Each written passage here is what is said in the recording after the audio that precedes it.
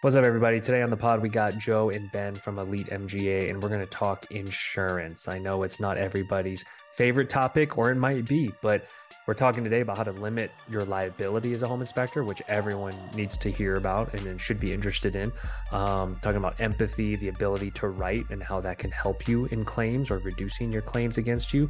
And then how it is to recommend contractors, some things to look out for there, and why it might not be as risky as you think to do. And their perspective is definitely one that's informed given they see the legal side of everything. And then at the end, they talk a little bit about a potential discount you could get if you use Spectora. So you'll want to listen till the end on that. So hope you enjoy the pod, and I'll include info for them in the description to reach out. Thanks. All right, everybody. Joe, Ben, good to see you guys. We've known each other a long time. Thanks for joining and jumping on. How you doing? Having us. Thank you for having us, Kevin. So just for those new listeners, I just told you before we jumped on, there's probably hundreds, if not thousands of people that maybe don't know your faces and know you like I know you. So why don't we just tell everyone who you guys are, who you're with, and kind of why we're here? Sure. So Ben and I are part of Villanova Insurance Partners, an elite MGA. We own our own captive insurance company that insures home inspectors and now stagers and designers as well. Elite's been in the field of home inspector insurance for what then? 20, Better part of 20 years. 20 years. Ben and I go back even further than that, but our company is unique in the sense that we actually own the insurance carrier. So we manage everything from soup to nuts, from the rates, the claims, coverage. Everything is run directly through us. So there's nobody, out there in the ether making decisions on any of this stuff related to our insurance. I've been a litigator for 25 years. Before I came to Elite about 5 years ago, the primary focus of my job every day was defending home inspectors in litigation, primarily in the worst state for home inspector litigation in the country, which is New Jersey. And that's what brought me to Elite. Now I'm the Chief Claims Officer and Risk Management Officer for Villanova Insurance Partners. And I see every single claim that comes in our captive insurance program for every single one of our inspectors. So you're kind of the dawn in the industry. You've defended, you've seen claims, you kind of know. I joke about it that I've had every permutation of claim you can possibly come up with, from you didn't tell us the house was haunted, you didn't tell us it was a meth lab, all the way to the garden variety stuff that the inspectors deal with every day. I've pretty much seen it all. You get it. Yeah. No, your knowledge goes deep.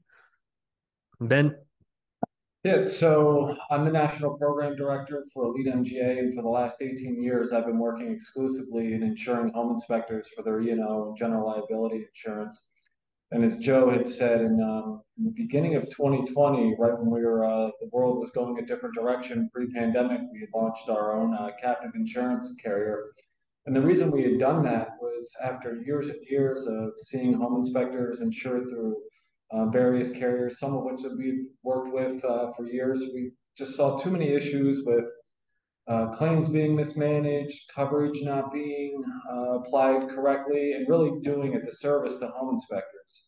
So we kind of took the bull by the horns and decided to go our own direction to better protect inspectors, to be the decision makers when it comes to how claims are handled, whether coverage applies, and really just to better the insurance world for inspectors across the country.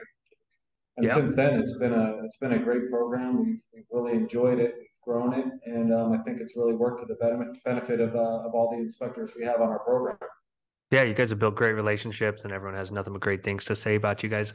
For definition's sake, for those of us that don't live in your world, so is it typically separate when you say like captive insurance carrier, like Joe, you explained, it's all under one roof? Is it typically like split out, and what are the implications of that? Just so I'm learning here.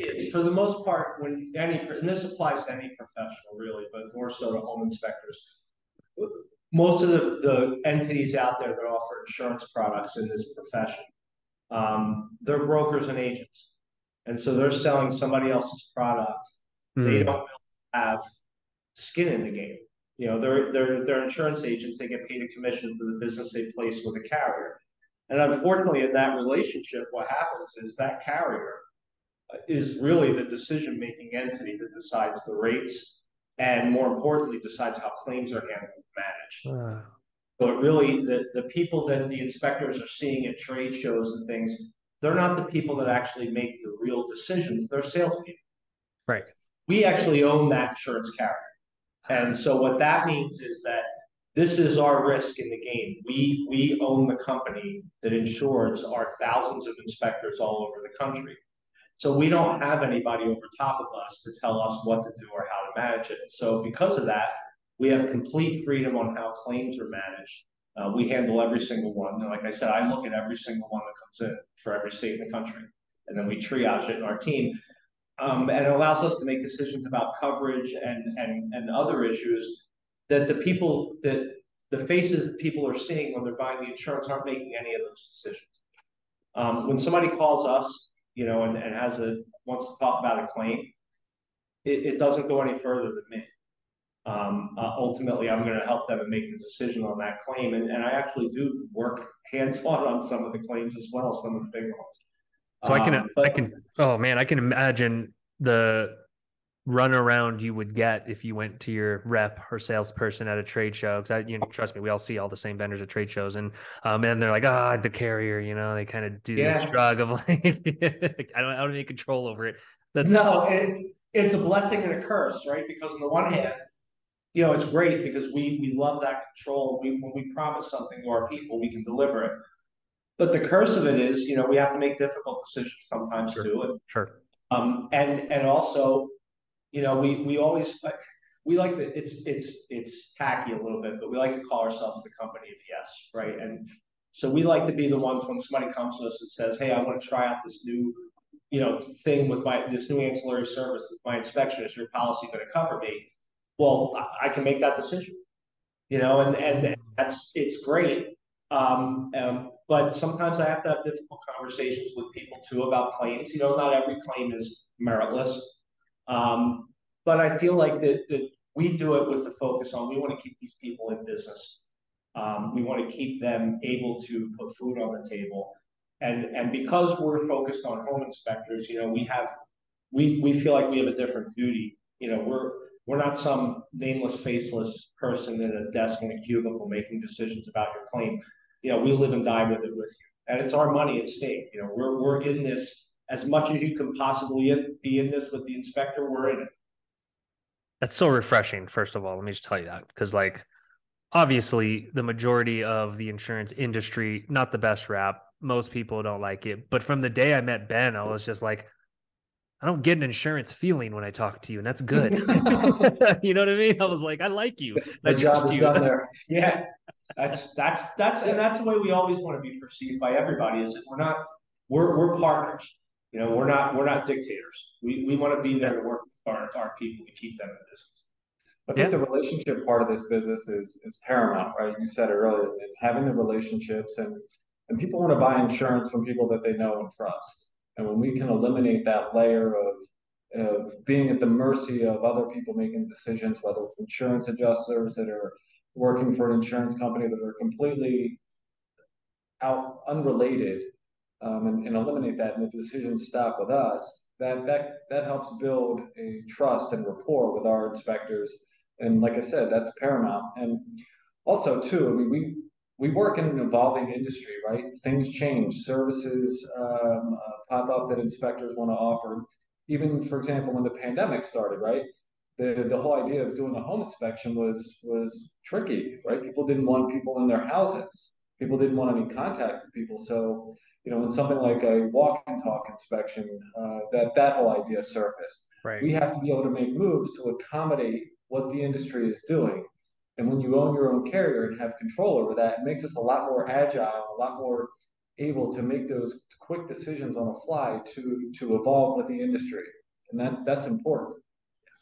Yeah, you guys are tapped in. It's like we've been at conferences together where we're hanging out, and you just pick up so much from those relationships and just hearing the chatter of like, oh, we're doing this now. We're pivoting in this way. So how was COVID in your world? Like, what did you guys, I know that's a broad question. Take it however you want. Obviously it was, so when we launched this captive insurance company, it was literally January 2020. So yeah, that was not expected. We did not have that in the business plan. Yeah. And it was tough because all of our insureds, are out there wondering if they're going to be working tomorrow or next week and be able to do their job, because a lot of states shut them down completely. And a lot of states let them keep working. And so we had 50 different versions of who was doing what and trying to accommodate all of our insureds as best we can. And so we had instances, for example, where, we had to create on the fly special inspection agreements that had all the COVID, details in it about contact, and that, you're not going to sue the inspector if you catch COVID because you showed up at the inspection, and early on, we weren't sure if touching things was a problem, or, and so these poor inspectors are out there trying to do their job. And real estate closings were still happening. People were still moving. Like, there were some things in place that couldn't be changed. And so we had to adapt quickly to that. And we did that agreement. And then the walk and talk inspections kind of derived from that, because right after COVID, the market saw some dips in terms of sales. And so we had to adjust for that. But, I think what we learned from COVID internally is that when people are focused and want something to happen and want to make something work, you can do it under any circumstances. And we were focused, even though we couldn't be in the same room with each other. We were immediately had everything set up that we needed to do to keep communicating, not just internally, but with our insureds as well. And try to stay up on when can they start work, and what can we do. And so that was challenging. But I feel like it's like any good challenge, when you come out on the other side successfully from it, and you learn from that, boy, that becomes some of the greatest experience you can carry with you for the rest of your life, because no matter where the chips fall, and the world can be crumbling, but if you're dedicated to what you do, you can overcome that. Yeah, love it. Love it. Makes sense. What about now? Like, so let's fast forward to now. It's like, what are you guys seeing and hearing out there? Ben, I don't know have you been to a conference lately? What's the last conference you went to? Yeah, gosh, that's a good question. Maybe were we down in Texas? Yeah, I think Texas was the last one Ben and I did together. That was in January, right? Yeah. I think the biggest challenge right now, just from the inspection industry, is just the real estate market as a whole, right? I mean, people are stuck in their houses, not wanting to move because of interest rates, and they have all this equity, but they don't want to. They're reluctant to move because you have a mortgage interest rate of 2.75 or 3, and the idea of moving and not really increasing, or your mortgage doesn't go down, and it's difficult, right? There's some areas that are doing better than others, I think, across the country, but it's definitely a challenging time for just different reasons. I think what we are seeing, though, is a little bit. There's a downturn in terms of claims against home inspectors, and everywhere except a couple of states, which are always the loss leaders. New Jersey is always going to be the loss leader in the country, no matter what, bar none. There's just why is that? There's a couple reasons. The first reason is that it's a litigious state generally, and not just for home inspection, for any kind of claim whatsoever. So we have that issue. There's a lot of transactions. We tend to see in New Jersey, the court system is reluctant to dismiss lawsuits before we all spend tens of thousands of dollars getting to the same facts that we knew when we started the lawsuit. Right. And so the judges won't throw cases out. For example, when we have a clear situation where there's a claim that the inspector did not detect mold. Well, that's not part of a home inspection. So anybody in this business would say that's a relatively easy claim. Not New Jersey. They filed a lawsuit. We moved to dismiss it on that basis, and the judge says, well, we're going to let them develop their case. And $25,000 or $30,000 later, the case is developed.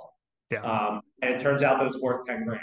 And so we have that. That's a huge wall, and it's not something we can control, and so we have to adapt, right? Like with any risk, if you can't eliminate it, you have to guard against it or insulate against it as best you can. And so we try to do that as much as we can. We spend a lot of time on education in New Jersey.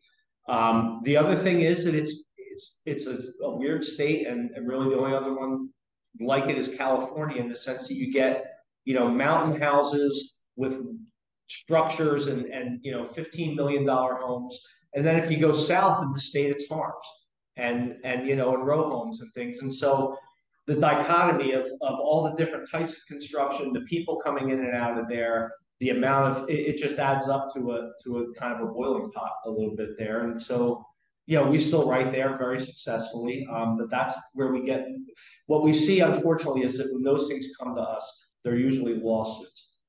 The way our company is organized is we like to get access to these things as soon as the inspector knows it's coming, whether it's a lawsuit or not. And even if it's not going to be something that's going to be a payable claim, we want to manage it and get rid of it, because a lot of times if you can get your hands on these things and do your investigation before everybody's paying the lawyers. And look, I was one of those lawyers, but before the lawyers get rich on the case, if we have that in advance, a lot of times we could diffuse that situation in a much more favorable way for the insured and for the claimant, quite honestly. So that's been the challenge there, is that things mostly start out as lawsuits where we don't have a lot of opportunity there. People are already incurring legal bills, and so they're much more reluctant to either dismiss or resolve a disputed claim. But everywhere else has been relatively slow in terms of claims, and so it gives us more time to focus on education for our inspectors. And what we do is we look at every single reported case in the country that comes in that mentions the words home inspection. And we look at every single statute and every single change that happens on a monthly basis. And then we use that internally to develop education plans, seminars, and things that we put out there, for free. We don't charge for any of that stuff, but so we'll go out and do a 2-hour seminar, say in New Jersey, on structure claims, because that's a big ticket item right now there. And so that helps us stay ahead of it, because like I said, if you can't eliminate the risk, you sure have to insulate against it. And being up on current trends in education is a key factor in that, as well as having the right software and report systems, which I could talk about for probably about the better part of the next week, about how they can, influence what happens with a claim, because you might be amazed. You probably wouldn't, because you know what your product is, but sure, you would be amazed how much that can affect the dollar value, the money that's spent, and how that claim progresses. Because what people lose focus of a lot of times is it's not going to be just home inspectors looking at that report. It's going to be a jury or a judge or an arbitrator. So right. that thing's got to make sense for everybody. And the average American reads at a 7th to 8th grade reading level. Based on some of the claims I've seen, I might go lower on that. Yeah. So with that in mind, like it's your work product is hugely important, and really, it's one of the first steps in insulating yourself from claims, no matter what state you're in. Sure. Let's get to the report stuff in a second. So I have a few follow-up questions. So you mentioned claims are down. I would have thought the opposite, given people are paying up for homes. So clearly that's not a correlation. Is there a way to make sense of that dynamic? No, there's an easy way to make sense. It's because of the market that we had the last 2 years. So most claims come to us within a year of the inspection. Okay. So inspections were down last year, which means the frequency, the opportunities for claims to happen is down. Oh. So that happens. And part of what else happens too is, we, as we see claims, we teach people on what's happening in them, and so it prevents the future ones. But it is partially driven by the frequency. If there's fewer inspections, then there's going to be fewer claims. And so it's not the greatest thing in the world, right? Because I want to see my inspectors out there doing as many inspections as they can, right? Like we're here for it. If we have more claims, we're ready. But that's really what's going on now. And so, now is a really good time for inspectors to look at the risk profile. If things are a little bit slower, you're looking at two things usually: ways to make more money and ways to keep your money. And so the risk management component becomes much more important when frequency is down. And look, we've been in this business for a long time, and these trends come and go, and we've seen them before. But I think the other thing that's happening too, though, is I think the home buyers some of them are getting better products and better inspectors than they might have gotten in the past, because I think education is really up. And I think a lot of inspectors are focusing on that in some of their downtime too. And I think that's also contributing to less claims. You bring up a great point, because from my vantage point, there was a flush out at the end of last year and early this year of guys that got in the business just because inspections were raining from the sky. And then the great high quality companies have continued to grow despite less inspections. So that kind of paints the picture there, right? Higher quality, less claims. You mentioned something I want to kind of put out there for inspectors listening of bringing things to you sooner than they think they should. So like that, I bet you that's something some inspectors could benefit from us rehashing of like bringing it to your care, because most people are scared to do that because I'm like, oh, my rate's going to go up, right? That's like the basic Exactly. thing. Yeah, it's the worst part of the job. Kevin, I think the very value proposition, the backbone of the value proposition of what we offer is sitting right next to me with Joe's experience legally and having years and years of practice defending home inspectors. And we've set up our program, and I hope that every listener out there understands this, is that we're here to help, right? As the insurance provider and our pre-claim assistants and Joe and his staff, that's what they're here to do. But we can only help as much as the inspectors report these matters to us. They can report any incident. We encourage them to do that, right? That's part of their insurance. It's reporting to them to us so that we can get them early. Because the last thing we want to have happen is then getting blindsided by a lawsuit. And then once that happens, your deductible is chewed up. We've got to hire local counsel for you, and that's when you start running up some big bills. When I was practicing, when I was out there defending inspectors, and this, the concept that they have, that a lot of inspectors have of, I never want to get my insurance company involved because it's always going to end up bad for me. I can't blame them for having that feeling because having seen the way claims were handled and how inspectors were penalized, by these companies for using the product they're paying for, it never sat well with me. And when I was practicing, the worst calls I would get would be the inspector calling me and saying, "Hey, Joe, I got served with a lawsuit and I'm going to need some representation." And I say, "Well, did you call your carrier? Because you have to let them know, you're in New Jersey, you have to have insurance, so you got a carrier, you got to call." Well, I knew about this a year ago. They wrote me a letter and I ignored it. I thought it would go away. And I didn't want to call my carrier because I can't afford to have a claim on my policy. I can't pay more for the insurance this year. My inspections are down. I'm not making as much money, and I really couldn't afford to throw out my deductible and have a claim come. And they always just roll over and settle it anyway. So I would have been, in much worse shape. And I feel your pain. I grew up in a small business family. I know what that's like. But my mandate when I came to Elite was, if we're going to do this and have a captive carrier for inspectors, that can't ever happen again. And so we created what we call worry-free reporting. And it's exactly that. You can report things to us. It is not a claim on your policy where it can affect your premium unless we have to write a check for an amount of money above your deductible. Sure. Either to pay a judgment, pay an attorney to represent you, whatever the case may be. And we don't, even if it's not a claim, you submit it to us and we will manage it for you and help you and either resolve it, respond to it, whatever the case may be, even if we're not writing a check. Because all that, it helps us, certainly. But more importantly, I never have to have that inspector tell me, "Joe, I should have told you about this 2 years ago," and I didn't. And inspectors are still kind of, suspicious that when I tell them that this is the absolute truth, until they go through the process with us and they learn it. That's exactly what we do. I mean, yeah, that's the bread and butter of this. And my team, they thrive on this. We get it, we triage it, we know what we have right out of the gate, and we can make decisions that will insulate the inspector going forward. And there's a lot of these things go away if they're handled immediately.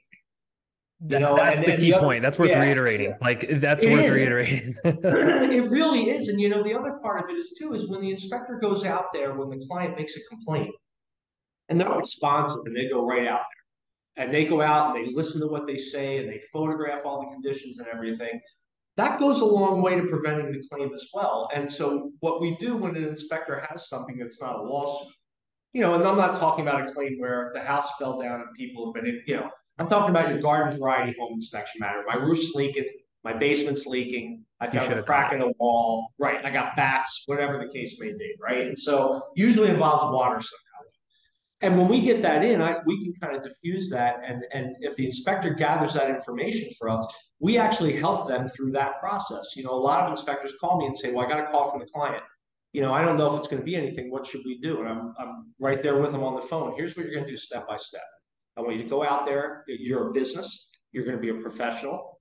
And the only time I won't recommend somebody go out there is, look, there's always class, right? And so we will always have the occasional nut job claimant who wants to yell and scream or whatever the case may be, or try to intimidate somebody. And so we deal with those entirely differently. Sure. But the garden variety ones, we'll educate them and walk them through the process of collecting that information and data, because the other thing is that thing might go away now. And then next year they might have a lawyer and bring a lawsuit. And now all that good evidence of what was there is gone, or it's been repaired, because once they give you the opportunity to go out and look at it, if you blow that off, they can fix it, and they can still sue you even if the evidence is gone, because you had an opportunity to look at it and didn't.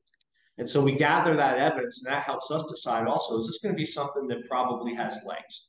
And if it does have legs, maybe I want to bring an attorney in for my insured right now. Particularly in states where we have legal defenses like limited liability in the agreement, or a limitation on the time somebody can sue an inspector. Sometimes I'll bring in, and we have a panel of attorneys all over the country that use my template, for how I did it for 20 years.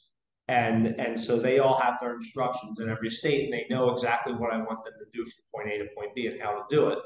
And then in terms of monitoring that, when things do become claims, who better to look at these legal bills and determine whether or not they're reasonable and keep those costs down than somebody who did that job for 20 years for every insurance company. I mean, AIG, Lexington, Hartford, Hanover, you name it, Cumberland, whatever the case may be, I've worked with them all. And so I know how those are supposed to look, and I know how these claims are supposed to pan out financially too. And so because we can keep a firm grip on that, when there is a claim, we can keep those costs down for our insurance. So I think the moral of the story in all this for any listeners out there is help us help you, right? We have these mechanisms in place to manage claims or incidents, but we can only help if we're aware of it, right? And we have online claim submission portals. We make it really, really easy to do it, but we need everyone to understand that our job here is to help. And we have the pre-claim assistance. We have all these mechanisms in place. And we have Joe and his staff with, probably 40 years combined legal experience among all of them to assist them and walk them through this. So it's there. We just need, everyone to understand that and take action when necessary and realize we're here to help. When in doubt, be transparent, right? It just feels better to be that way anyway. Like in my life, when I've kept secrets or had something where I'm like, I don't know if I should disclose. It's like disclose it, say it, talk about it. If you're transparent, you really never have anything to worry about. Never nothing to worry about, because what's done is done. I think a lot of inspectors hold on to what happened and think it through and then stew on it. You guys probably see this. What advice would you give to like customer service advice? Because I'm hearing a lot of what you're saying of like just going back out, staring the problem in the face, figuring out what happened and documenting it. I don't get the sense all inspectors think that way. No, many of them, I'll tell you, we get a fair share of incidents that come to us and the fire has already been lit. And so you'll get I'll get, an email chain of these back and forths that, listen, and the claimants are just as bad sometimes too, right? But where the inspector is obviously insulted by the proposition that they could have made a mistake. And home inspectors don't make mistakes. Let's get that out there. Yeah, right. Nobody, neither do I. Lawyers, that's why lawyers don't have that insurance either. We all do. I tell inspectors when I teach seminars, my job is not much different from yours. We're all professional communicators. That's the end game. Yeah. The end game of all of our jobs is professional communication. And why not take that with you when you have an incident to diffuse? Why not keep that same professional attitude? The same attitude when you go to the realtor's offices to tell them why you're such a great inspector. You might keep that professionalism when you deal with a complaint. And like I said, you're not going to make everybody happy. There's kooks everywhere. I see them all. but a lot of them you can.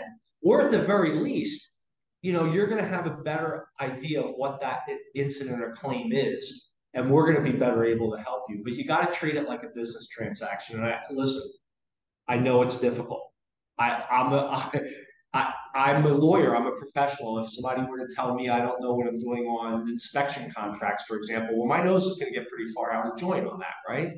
Just like if I told a guy who's been doing this for, or a lady who's been doing this for 20 years, hey, your roof inspection kind of, lacks some steps. Right. That's not what they want to hear.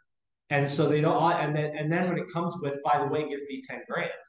Well, then it's really not a communication you want to have. But you got to bite your lip, and you got to be the bigger person, and you got to go out there and treat it like a business event.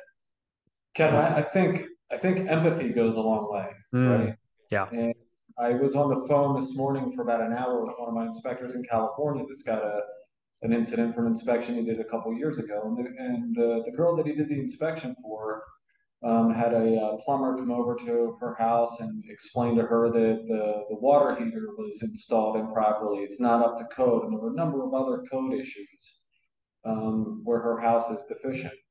And he's upset about it, and there's mold that he couldn't have seen. There's no way he could have seen, and trying to explain. I mean, he called me wondering, well, how do I respond to this? And I said, well, empathy, right? And you have to communicate what your job is as a home inspector, and equally important, what it's not.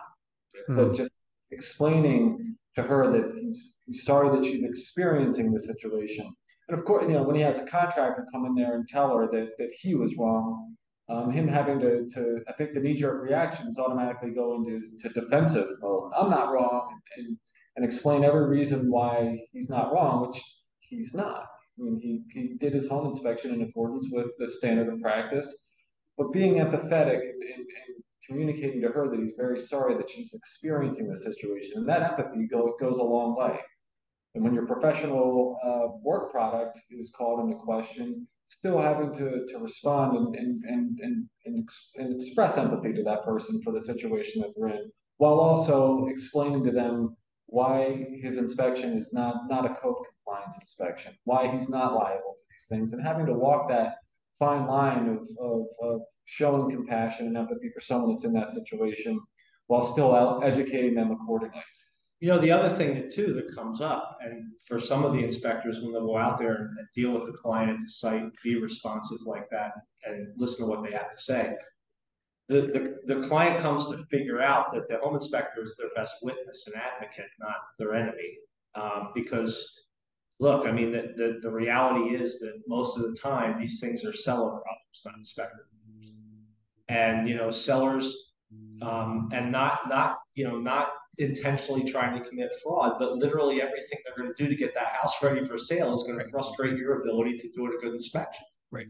And if they have a stager, and it is the way it is. We can't change the way the dynamic works there. But a lot of times the inspector goes out there and says, when I was here, they had that piece of furniture right in front of that hole in the wall. And that's why it's not in my report. And I could testify for you that it's not, but that's the way it was. I couldn't possibly see it.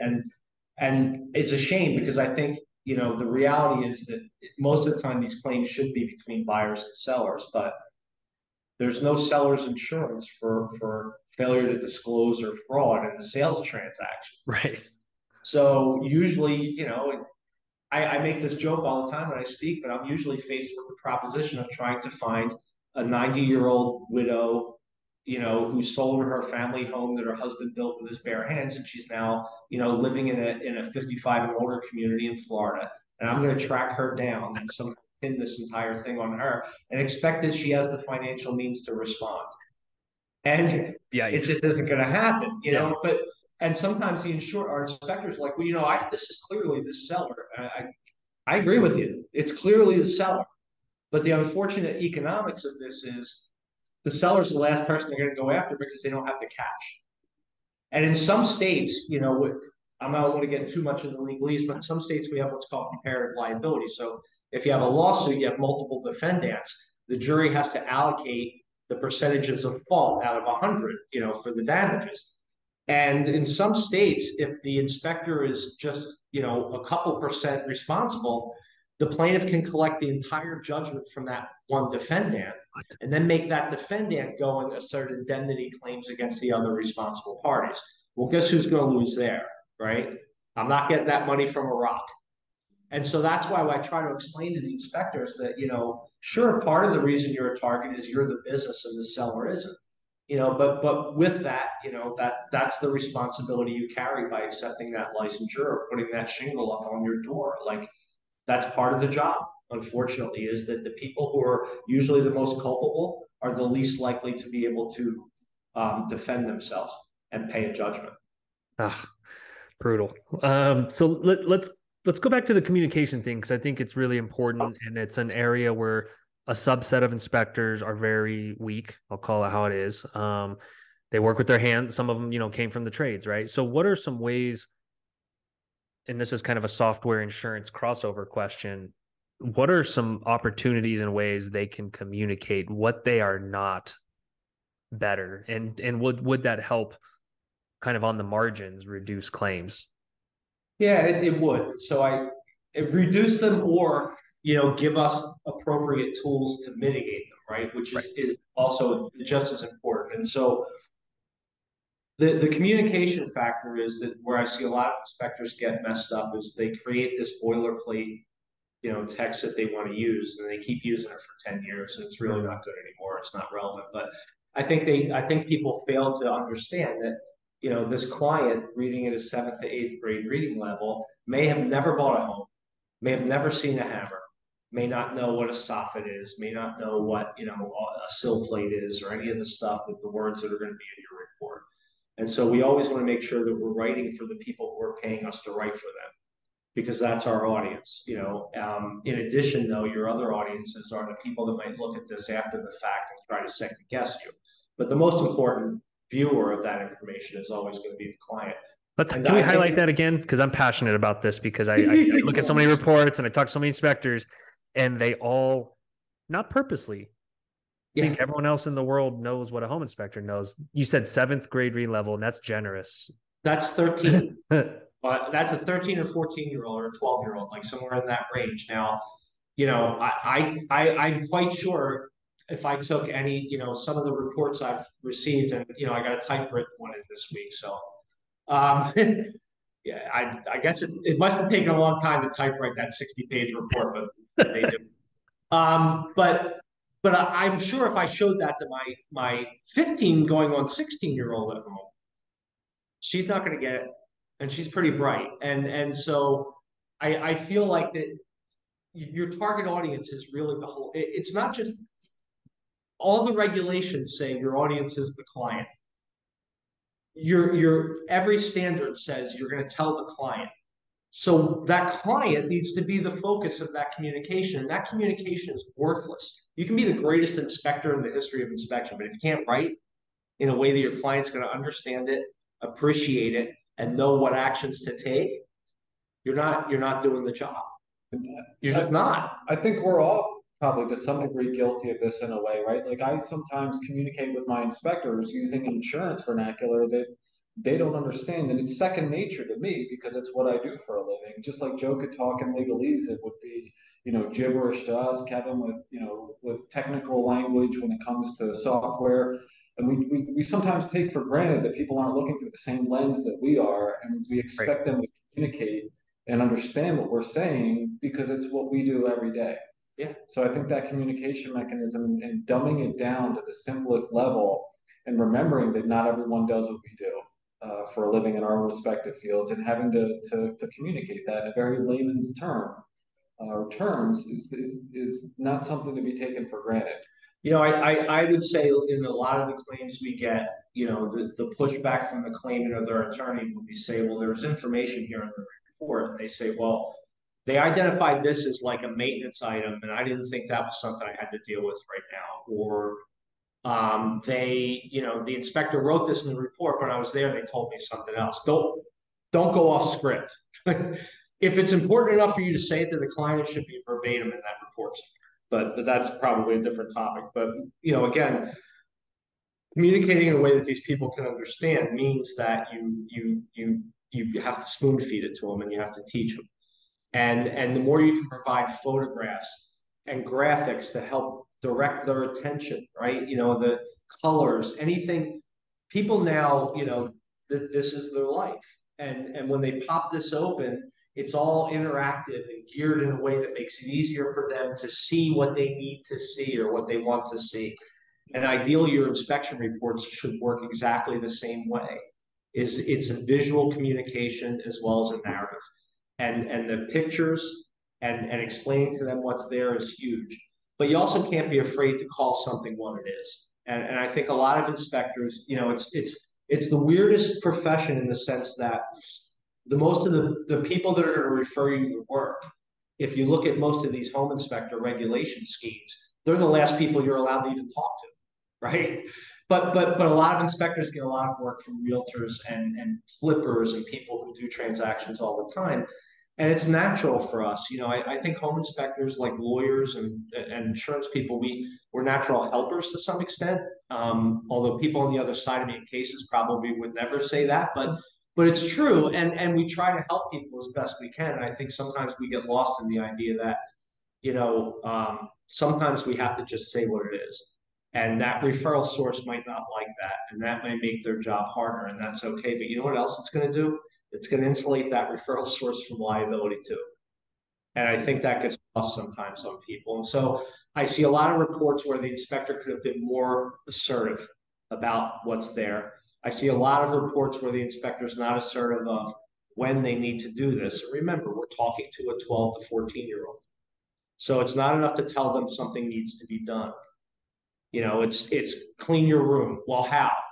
Right? How and when? No, yeah. Right. And so can I do it Saturday between 3 and 4 instead of now? Like, there's all kinds of negotiations. But the point of it is that you're telling them when to do it and who to communicate with.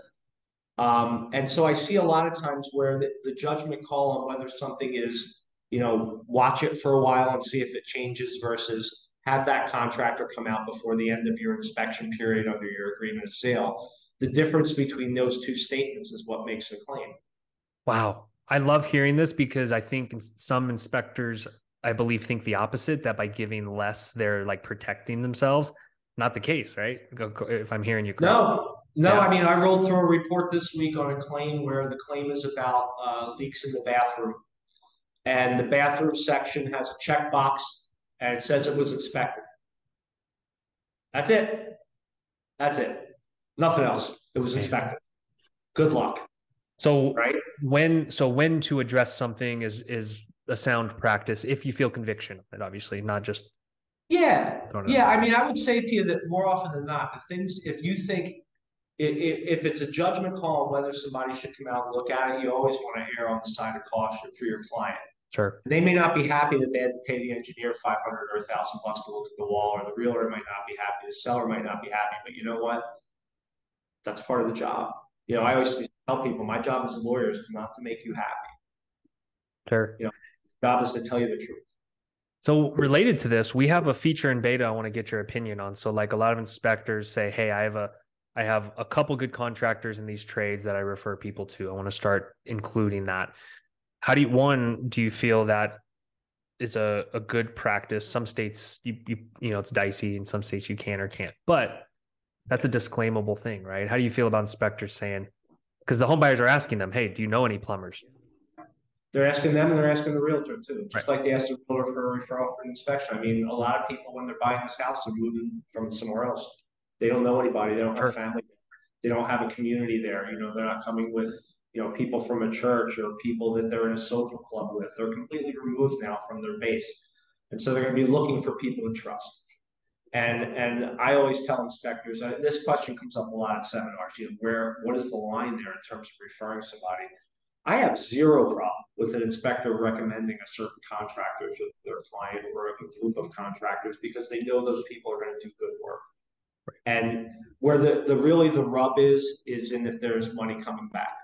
Mm-hmm. Right? Because that's where the state regulations in the 38 or so states that have them the ethics regulations would start to be part of the analysis there, right?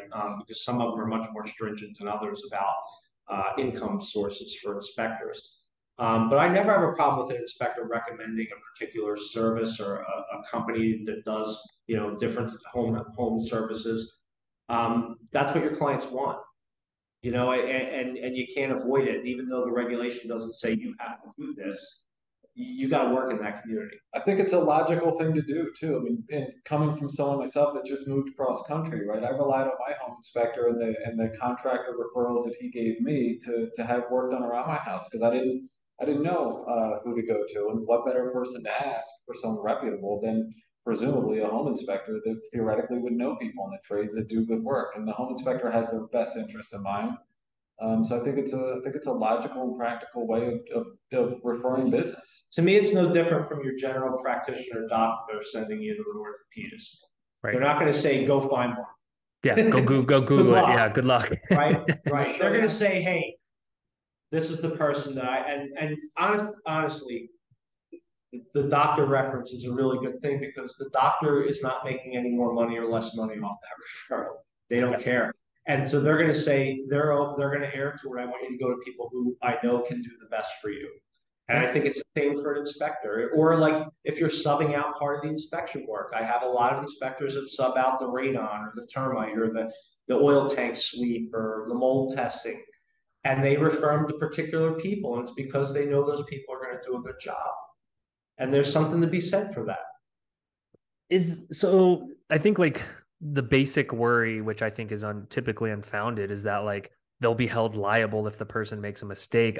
Give me the legal feedback here of like, it's kind of implied that when someone refers somebody, they're not taking accountability for the quality of that person's work. Like, just like you said, like the doctor is not worried about getting sued if they refer you to an orthodontist or specialist. So like, what would you say to inspectors that just always seem to worry that someone's going to go into a house and like kill someone and that they're going to be liable? Well, I mean, what we're talking about in legal terms, it's what we would call a claim for negligent referral, right? Mm-hmm. Or a conspiracy, because they'll get that. Believe me when I tell you, these plaintiffs love the idea of all the agents, the home inspector, just conspiring against them. Like in a room somewhere going, oh, we're going to get them. Let's screw over this person with the bad floor. Like, and I've never seen it pan out in 25 years, never. But they do it all the time because they like to make it look good for their clients, right? Sure.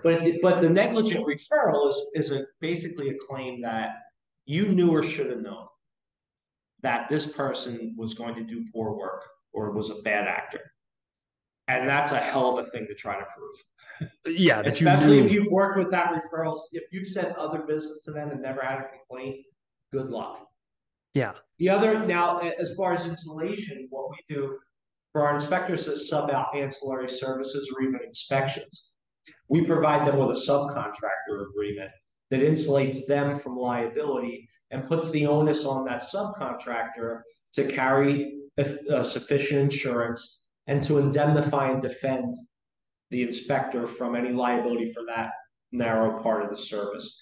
And that's important because even if that other company has insurance, their insurer may not respond and defend you unless you have that agreement with your sub. Right. So it's not enough to say, hey, do you have insurance, or hey, make me an additional insured. You have to have a contract with them that says they're going to defend you if a claim's made related to their services.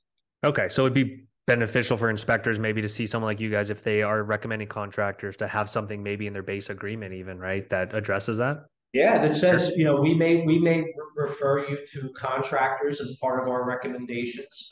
They are independent contractors. We have no responsibility. Can you tell I read these contracts every day? We have no responsibility for any of the work they do or any. What I put in my base agreement is a third-party provider provision that covers that. That says we're not going to be responsible for any third parties. We're responsible for the work we agreed to do in this agreement. And that's how we deal with it in the home inspection agreement part. So the client's made aware very early on, that that's the case, that this is an independent referral and you're going to go talk to them about your problem. I think the place when it comes to ancillary services where you might see that to be the most prevalent would be something like a sewer scope, right? A lot of home inspectors, they choose not to, they don't want to get involved with it. Many do, but there's some that would rather just defer that to a plumber. But given the chance of, let's say, for example, the sewer scope broke in the sewer line, or They alleged they didn't go far enough out to determine that there was a failure of the line somewhere. I think it's important that if you're subbing that particular service out to have a third party independent contractor agreement in place, in addition to having you being an additional insured on their insurance policy for that particular service. Good call. Cool. No, thanks for weighing in on that, guys. That's I think valuable information for everyone listening. And let's hit on reports, because you mentioned reports. Of course, I'm biased. I think our reports are. I love them. Naturally so. Yeah, we're biased about insurance too. It's what it is. Yeah.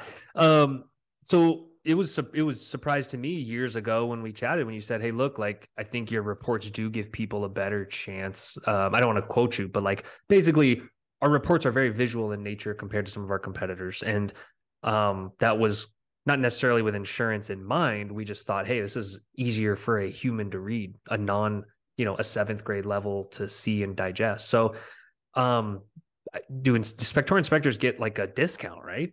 Or like or I guess a little bit of a break because of the reports being more digestible to the end user?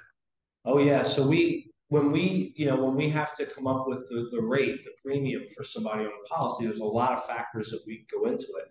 And one of our key factors, and it was something, Ben and I we used to see this when we were working with other carriers a lot, right? So we wanted to make sure in our company we dealt with this, but we can give discounts when people are using appropriate risk management tools because it helps us and it helps them insulate risk, but more importantly, it just gives them a much better work product, which is way beyond just the management part of this. It's about this is what people are going to remember you for. It's not going to be because you showed up and you had a nice clean shirt. They're going to remember the report, right? They're going to remember the report you wrote. And so I would say that having that in your toolbox and having a good report does help us eliminate claims. And so we give discounts, not for every type of report product, but certainly for Spectora, because we can see the value of that product when we look at claims. I get claims in and I get the Spectora report. There's some things that make it much easier for me. My interface personally is much easier because I have one-click access to every paper that was produced by that inspector for that inspection, and tracking that stuff down is really, I understand it's logistics, but it's a pain, and so it makes my job much easier because everything that client received, I have it. And not only do I have it, but I have it in a form that I can use. It's not a mimeograph that somebody copied 6 times and faxed to me. It's a dynamic product.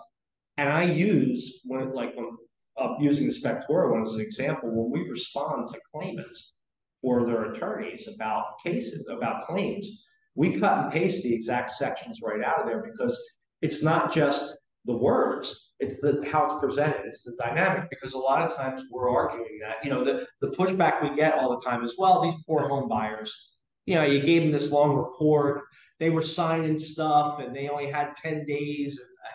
I get it, right? But it's a legal transaction. And it's the single biggest investment most people are ever going to make in their entire lifetime, from a cash perspective, from a safety perspective, from a life perspective. You need to read the report, even if it's a little long, right? Yeah. But I use that because I'm also showing how conspicuous the information is, right? Because that's key too. When they try to say to me, well, I'm paging through this thing and I didn't know what it said and I got lost and the kids were crying. And I want to be able to say, yeah, I get it. But look how well this is laid out to drag your attention right to that thing that we're talking about that happens to be the thing that your claim's based on. Yeah, the summary button or the safety hazard button. Right, where they said, get this checked out by a qualified professional prior to closing. Right, where it throws it right in your face. And that's the dynamic nature of a web-based report.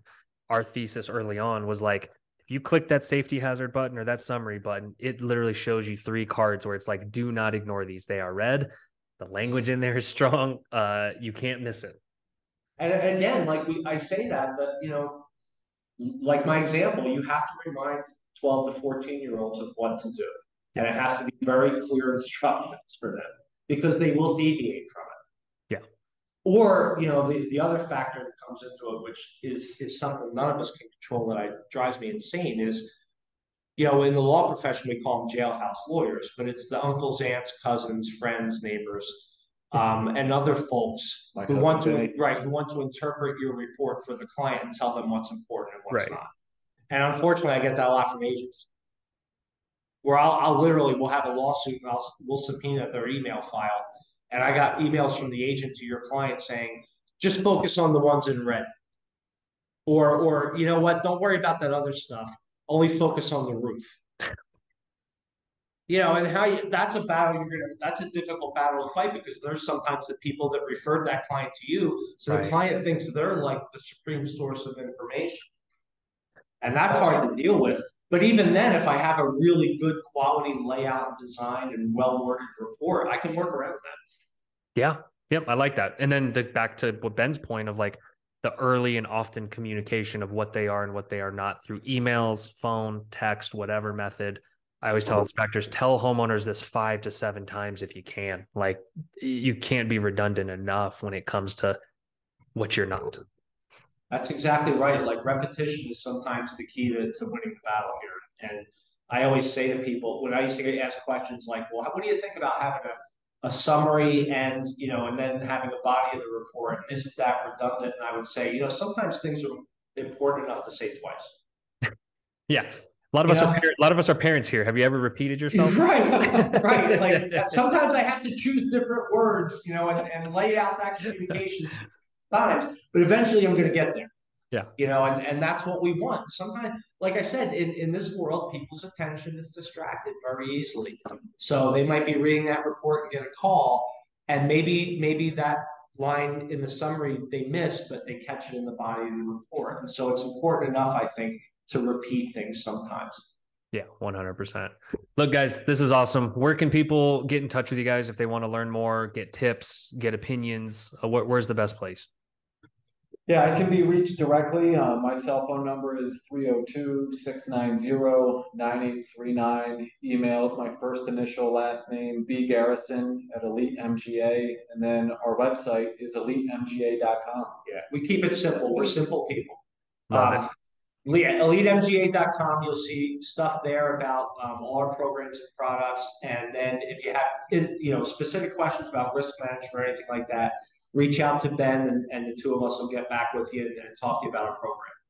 Awesome, guys. I'll put that in the descriptions and podcast notes. But this was packed full of value, guys. Thanks. This is awesome. Thank you.